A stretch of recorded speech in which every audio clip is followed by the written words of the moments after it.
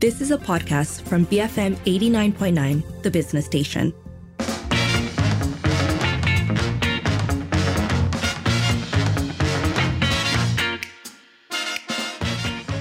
It is 5:08. You're listening to the evening edition with Sharmila and Lynn. It's time for Popek Parlimen, where we bring you updates from the Dewan Rakyat. So today's session kicked off with Deputy Dewan Rakyat Speaker Datuk Ramli Mohamed Noor reminding opposition MPs to submit more questions to the Minister's question time in Parliament. He said that as of 10 a.m. yesterday, which is the closing time for submission, there were 14 from the government side and only 3 from the opposition bloc. Sehingga tarikh tutup, ahli-ahli yang berhormat mengantar pertanyaan-pertanyaan MQT pada jam 10 pagi semalam, terdapat 14 pertanyaan MQT yang dikemukakan oleh pihak kerajaan dan hanya 3 pertanyaan MQT daripada pihak pembangkang. Saya sarankan lebihkanlah yang sebelah pembangkang sebab ini ruang yang berhormat berinteraksi dengan menteri. Ya. Mungkin ramai yang masih bau lagi, ambil peluang ni. Kerana berbanding 14 kerajaan, yang berhormat kerajaan dan 3 saja daripada pembangkang, yang berhormat rugi dari perspektif untuk bertanya menteri. Ya. Jadi ketiga-tiga pertanyaan MQT yang dipilih pada hari ini adalah semuanya pihak kerajaan punya soalan. Ya. Hanya saya akan beri ruang kepada pembangkang untuk tambahan soalannya. Ya, yang berhormat. That was Deputy Dewan Rakyat Speaker Datuk Ramli Mohamed Noor telling opposition MPs to not waste the opportunity to interact with the ministers during the minister's question time. A good reminder indeed, and in fact, what I would actually expect the opposition to do in Parliament. Government doesn't need to just talk to government. No, ideally, in fact, it should be the time when opposition gets to challenge and put forth in a legitimate way, in a legitimate forum. Okay, so on to the first question of the day from Sandakan MP Vivian Wong to the Ministry of Transport. She wanted to know about the Malaysian Aviation Commission, MAVCOM, and their long-term plans to tackle overpriced flight tickets between the Peninsula and Sabah, especially during the festive season. So, Minister for Transport Anthony Loke responded by saying that the ministry takes this matter seriously. He added that the ministry, through MAVCOM, will continue monitoring the price of flight tickets for all domestic flight routes, including routes between Peninsular Malaysia and Sabah and Sarawak. He is talking about some of the initiatives that airline companies have put in place to offer tickets at affordable prices. Dalam hubungan ini, pihak syarikat penerbangan ada melaksanakan inisiatif khas bagi menawarkan tiket penerbangan pada harga yang rendah. Sebagai contoh, AirAsia Aviation Group Limited telah menyediakan 52 penerbangan tambahan pada tambang rendah tetap dari Kuala Lumpur dan Johor Bahru ke 6 destinasi iaitu Kota Kinabalu dan Tawau di Sabah serta Kuching, Sibu, Bintulu dan Miri di Sarawak dari 17 hingga 30 Januari 2023 yang lepas sempena sambutan Tahun Baru Cina. AirAsia juga menyediakan 62 penerbangan tambahan 11,400 tempat duduk pada tambang rendah tetap dari Kuala Lumpur dan Johor Bahru ke 7 destinasi iaitu Kota Kinabalu, Sandakan dan Tawau di Sabah serta Kuching, Sibu, Bintulu dan Miri di Sarawak dari 19 hingga 21 April 2023 dan 28 hingga 30 April 2023 sempena sambutan Hari Raya Aidilfitri yang akan datang, iaitu pada harga tambang tetap untuk penerbangan daripada Semenanjung ke Sarawak pada harga RM199 dan daripada Semenanjung ke Sabah pada harga RM249. Saya difahamkan lepas 2 hari dilancarkan, sudah lebih 3,000 tiket telah pun dijual. Laluan-laluan yang amat popular terutamanya di antara Kuala Lumpur ke Tawau, Kuala Lumpur ke Sandakan hampir telah pun habis dijual. The Sandakan MP then followed up her question by asking if the government plans to offer flight packages at reasonable prices to students from Sabah and Sarawak during semester breaks. The minister responded by saying that the ministry will hold discussions with airlines to provide cheaper fares for students, especially to Sabah and Sarawak. He said that so far, only Malaysia Airlines had offered a 30% discount on the price of flight tickets to students who are registered with the MH Explorer program. He also brought up other benefits the program offers, including an additional 10 kg bag allowance, as well as special offers for family members and fellow students. The minister then said that the MOT will discuss this with other airlines. So let us know, what do you think about these initiatives? Are these tickets affordable enough? You can call 77332900, send us a voice note or WhatsApp 018-789-8899, tweet us at BFM Radio. Next up, we have the Brau MP Jimmy Phua, who asked the Ministry of Foreign Affairs about the government's stance on the current situation in Myanmar, where the military junta overthrew the previous elected government through a coup d'etat in February 2021. So in his response, Foreign Affairs Minister, Datuk Sri Dr. Zamri Abdul Kadir, said that my pronunciation. You said coup d'etat perfectly. It's, you have junta coming up. Go for it. I do. So, Dr. Zamri Abdul Kadir said that Malaysia's stand remains clear and consistent in not recognizing the junta administration following the military coup. He added that the government is concerned about the political and humanitarian crisis in Myanmar, and Malaysia will continue efforts to help Myanmar achieve a solution to the conflict. Malaysia percaya situasi di Myanmar ini perlu ditangani menerusi ASEAN selaras dengan piagam ASEAN dan prinsip ASEAN Centrality, memandangkan ia adalah permasalahan serantau yang menggugat keselamatan, keamanan, kemajuan dan kemakmuran ASEAN.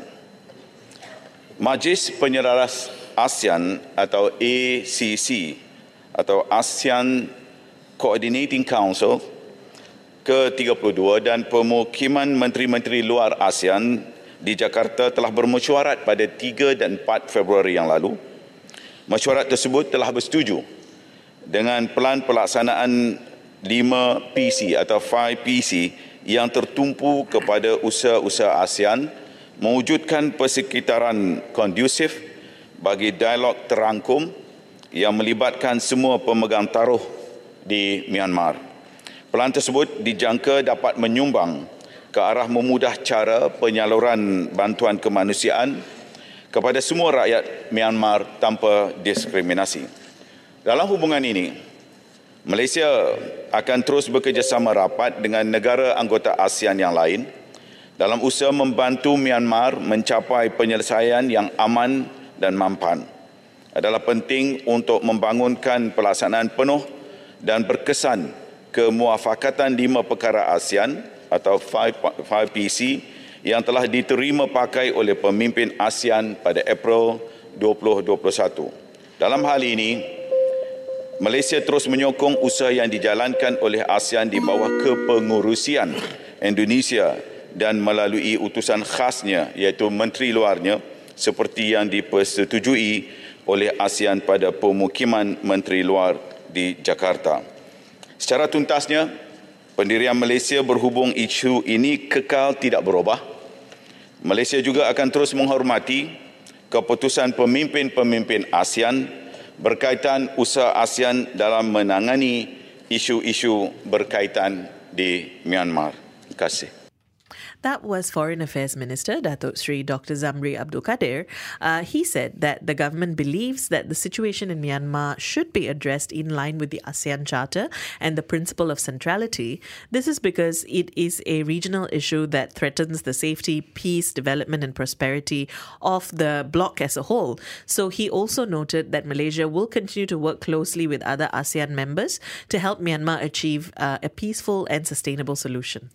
So from international matters to closer to back home, pension schemes also came up. We're going to take a quick look at that. So Selayang MP William Leong asked the Ministry of Women, Family and Community Development if the government will set up a pension scheme for senior citizens aged 65 and above who don't receive government pension or pension under SOCSO.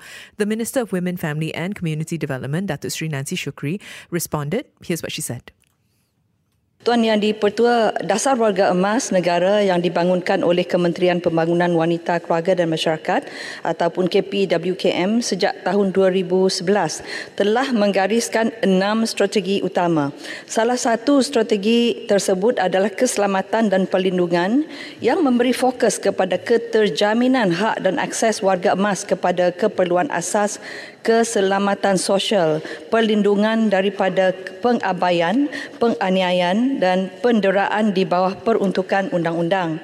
Berhubung cadangan Yang Berhormat selayang dimaklumkan bahawa buat masa ini KP-WKM belum ada perancangan untuk mencadangkan skim pencen untuk warga emas untuk rakyat berumur 65 tahun ke atas yang tidak menerima pencen kerajaan ataupun pencen per keso.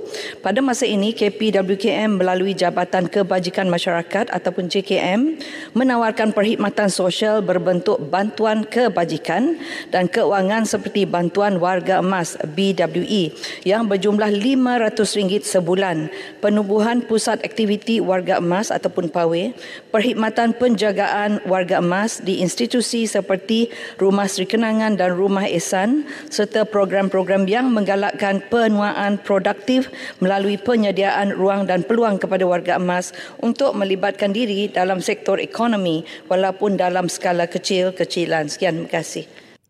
That was the Minister of Women, Family and Community Development, Datuk Sri Nancy Shukri, who said that currently the ministry does not have any plans to propose a pension scheme for elderly aged 65 and above who don't receive a government pension or a pension from SOCSO. So, of course, we're going to open that up and ask, do you think that there does need to be a pension scheme for people who aren't on either the government or SOCSO pensions?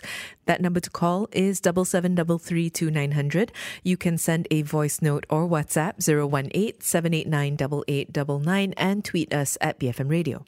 Finally, the issue of heavy school bags, not something new, but in relation to that, the digitizing of educational materials. So Dungun MP Wan Hassan Mohamad Ramli asked the Ministry of Education what they plan to do over the issue of heavy school bags among students, particularly those in national schools. He also asked about plans to transition physical learning materials to digital ones to save on the ministry's expenses.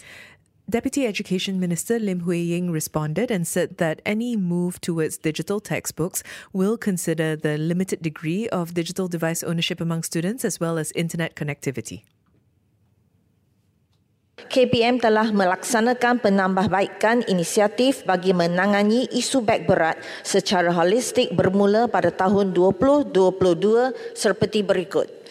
Penyediaan lokah sekolah rendah kepada semua murid tahap 1 iaitu tahun 1 dan tahun 2 di sekolah rendah yang beroperasi secara 2 sesi. Penyusunan semula jadual waktu bagi membolehkan guru merancang pengajaran dan pembelajaran PDP secara optimum dengan memperuntukkan masa bagi melaksanakan pendekatan modular dan bertema. Mengahadkan penggunaan bilangan buku latihan iaitu tidak melebihi 2 buah buku bagi setiap mata pelajaran. Menggunakan buku aktiviti yang disediakan oleh KPM manakala buku kerja hanya boleh digunakan sebagai bahan rujukan atau bahan ulang kaji di luar waktu PDP. Menerbitkan buku teks dalam format digital secara berterusan.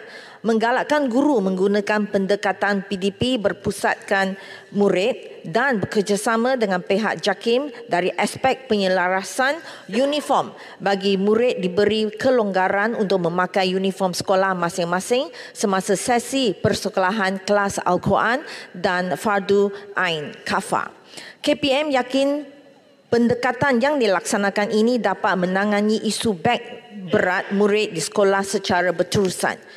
Untuk makluman ahli yang berhormat juga, pada masa ini KPM dalam usaha untuk menukarkan bahan sistem pendidikan termasuk buku teks secara fizikal kepada digital dengan mengambil kira pemilikan peranti digital dalam kalangan semua murid dan ketersediaan capaian internet. KPM juga mengadakan sebahagian bahan pembelajaran dalam bentuk digital. Pada masa ini, KPM telah memuat naik sebanyak 754 buah buku teks digital dalam pelantar Digital Educational Learning Initiative Malaysia DELIMA. Terima kasih. That was Deputy Education Minister Lim Hui Ying, who said that any move towards digital textbooks will consider the limited degree of digital device ownership among students as well as internet connectivity. She added that the ministry had uploaded a total of 754 digital textbooks through its DELIMA platform. Are you happy with what the ministry is doing currently to help with this heavy backpack issue? What else would you like to see, especially in the short term? You can call 77332900. Send a voice note or WhatsApp 018-789-8899 and tweet us at BFM Radio.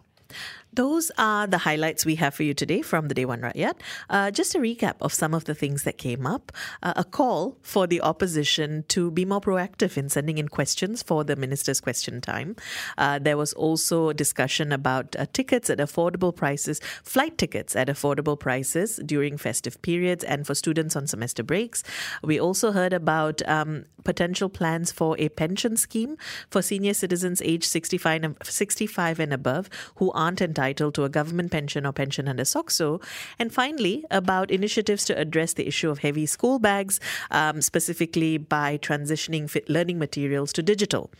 Let us know if you have thoughts on any of these. You can call 77332900, send us a voice note or WhatsApp 018-789-8899, tweet us at BFM Radio.